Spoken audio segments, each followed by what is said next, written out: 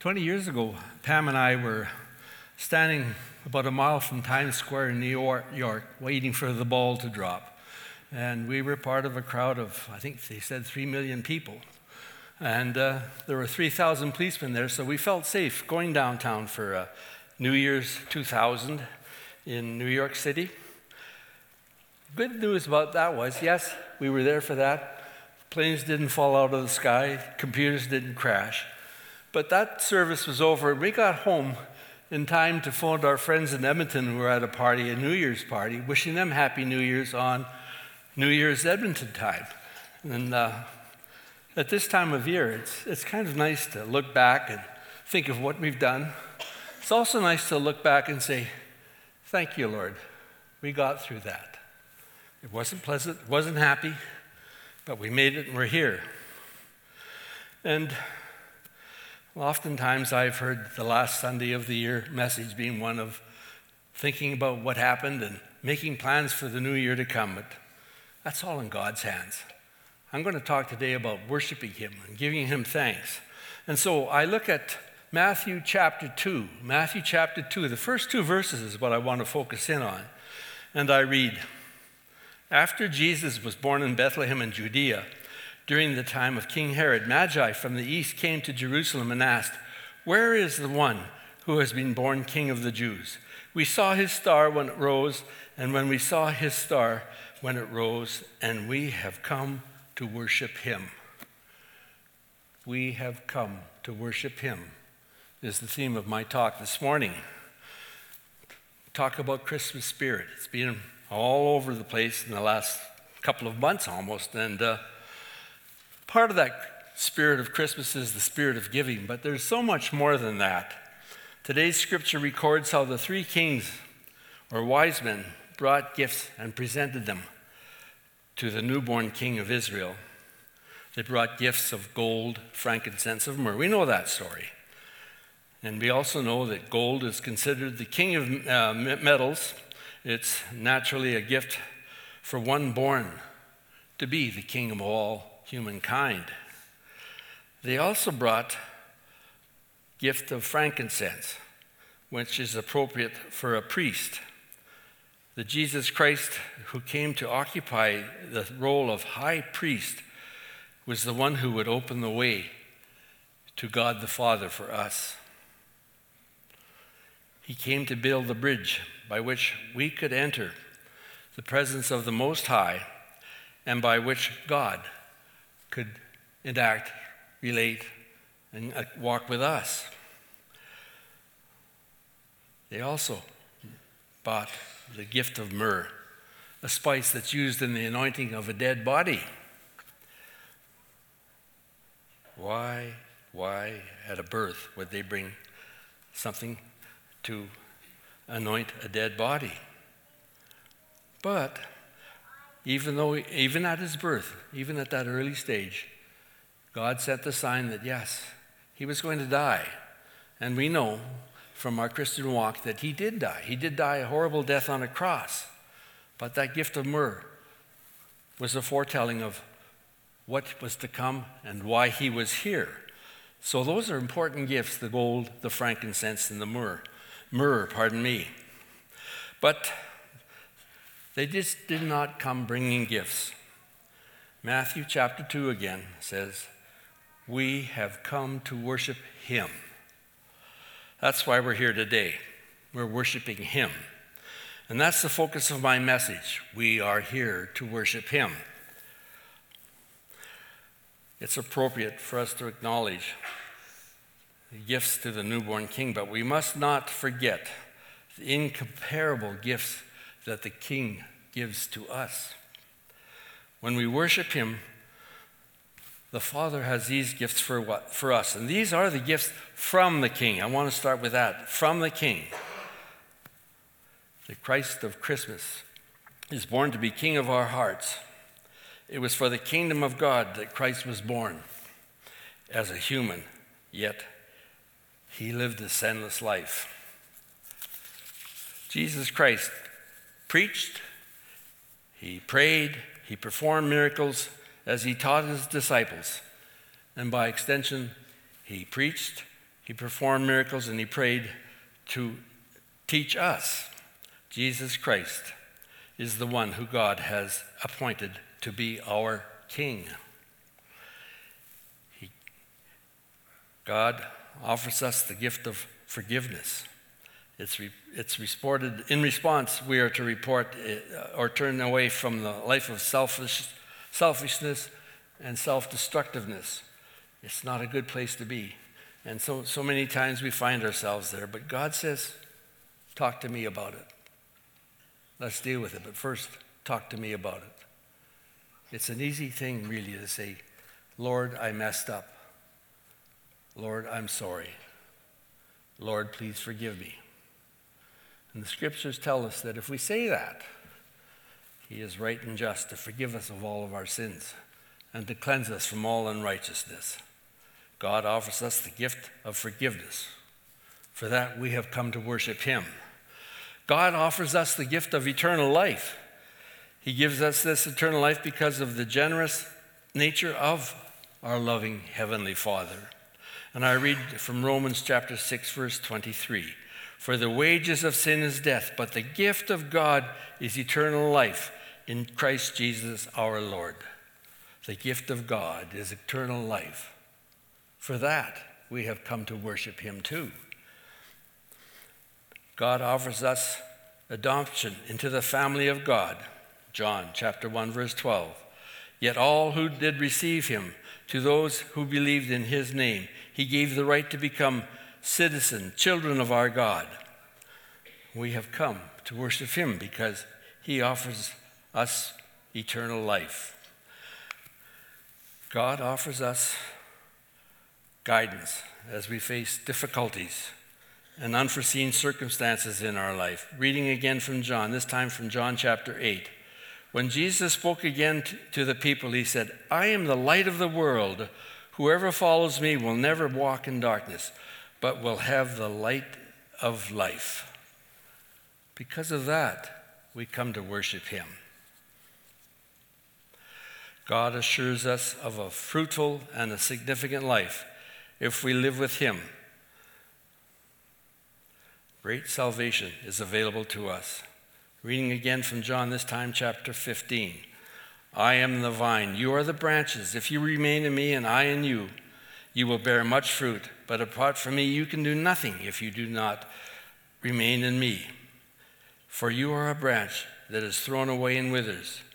Such branches are picked up, thrown into the fire, and burnt. But if you remain in me and my word remains in you, whatever you ask, and it will be done for you. This is my Father's glory, that you bear much fruit, showing your willingness. I'm going to stop. I'm going to acknowledge that I'm not 23 years old anymore. And I'm going to put these glasses on so I can read the scriptures properly. Oh, much better. Oh, you look better too. If you remain in me and my words remain in you, whatever you wish, and it will be done for you. This is my Father's glory, that you bear much fruit, showing yourselves to be my disciples. As the Father has loved me, so have I loved you. Now, remain in my love. Because of that, because God assures us of a fruitful life, he asks us to worship him, and in return, he gives us that great salvation. And it's also God's promise that we will be with him forever. Again in John, this time chapter 17. Father, I want those you have given me to be with me where I am and see my glory, the glory you have given me because you loved me before the creation of the world. He loved us before the creation of the world. Another reason that we come to worship him. God has given us the Holy Spirit to be our companion and our guide. John chapter 14 this time. And I will ask the Father, and he will give you another advocate who will help you and be with you forever, the Spirit of truth. We have come to worship him because he gives us the Holy Spirit. These precious gifts came from God, the Father, and they come to us through Jesus Christ, God the Son. They are perfect, They're precious and they're permanent, and they are personal for each one of us. Forgiveness, eternal life, adoption into the family, facing difficulties in uncertain times, being with him forever, eternal promise, and the companion of the Holy Spirit being with us here today and through all of our days here on this earth. These were gifts from the King. Now I want to talk to us about gifts that we can bring for the King as we come to worship him. The three kings brought valuable gifts and presented them to the Christ child. They could have known about the joys of salvation he would bring, but we know them today for sure, the joys of salvation that Christ brings.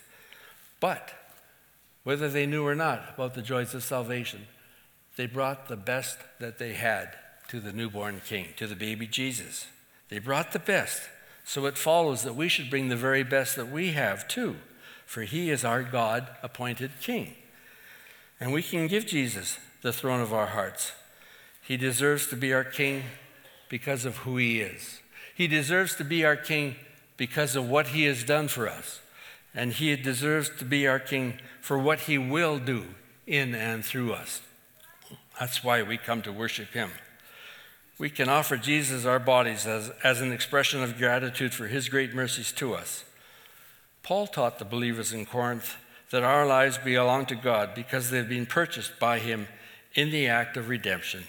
And I'm reading from 1 Corinthians chapter 6, 19 to 20.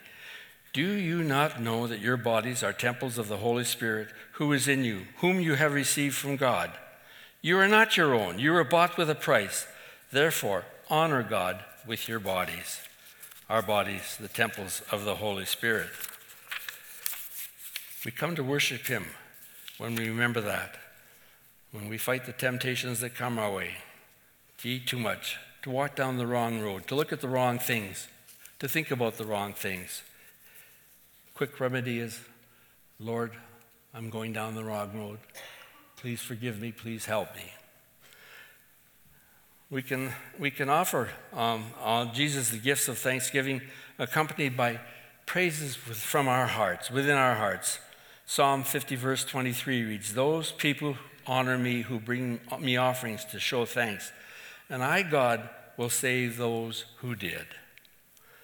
Praising God is the greatest gift example that we have, that we can give to one another, because it brings great pleasure and joy to God. Praising God brings joy to him. But it is also a way of just witnessing our faith walk with somebody. I have found that the best way to ease into a conversation about Jesus Christ is to talk about what he did for me. People can't argue with that. When I was in this situation, God came along, slowed me down, turned me around, and kept me going. It's very easy to say that. And when they ask for answers, you can say, well, this is what God has showed me about this, and that's why I can say what I say. And then if they ask me a question that I don't know the answer to, I say, we'll check, but I will check in the Bible, because God's word is true, God's word is full, God's word is faithful. I will check in the Bible and I will get back to you. We can do that. All those are ways of just sharing our faith with others when we're not sure of what to say. I must tell you people that if you've spent any time in church, you know a whole lot more about Jesus Christ and the gospel and the Father God and the heaven that's prepared for us and the salvation that is ours than somebody who has never walked through the doors of a church or has never really thought about it. And unfortunately, there are many, many people who are in that situation now. We have a chance. I know that my walk has not always been good, but it's been good enough for some people to come to me and say, what have you got?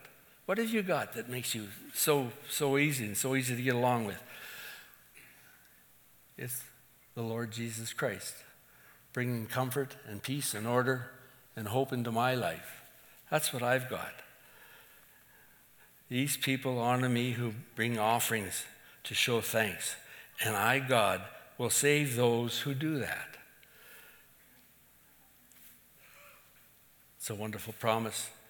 It's a faithful promise, and it's a true promise. Praising God is the greatest gift example that we can give to others. Parents for our children, workers for our co-workers, classmates for classmates, workmates for workmates. The three kings taught us that the spirit of Christmas is not just the spirit of giving. They teach us that the spirit of Christmas is the spirit of worship. And they say, we have come to worship him. That's why we're here today. That's why when we walk out of here and we have our times alone with God, we can say ourselves, Lord, I'm here to worship you. That's why we can say to the Lord right now, as a body of believers here at West Meadows Baptist Church, we have come to worship. We have come to worship you, Lord. It was God the Father who initiated the spirit of Christmas by giving us his Son to be the Savior of the world. We should love and worship God because he first loved us.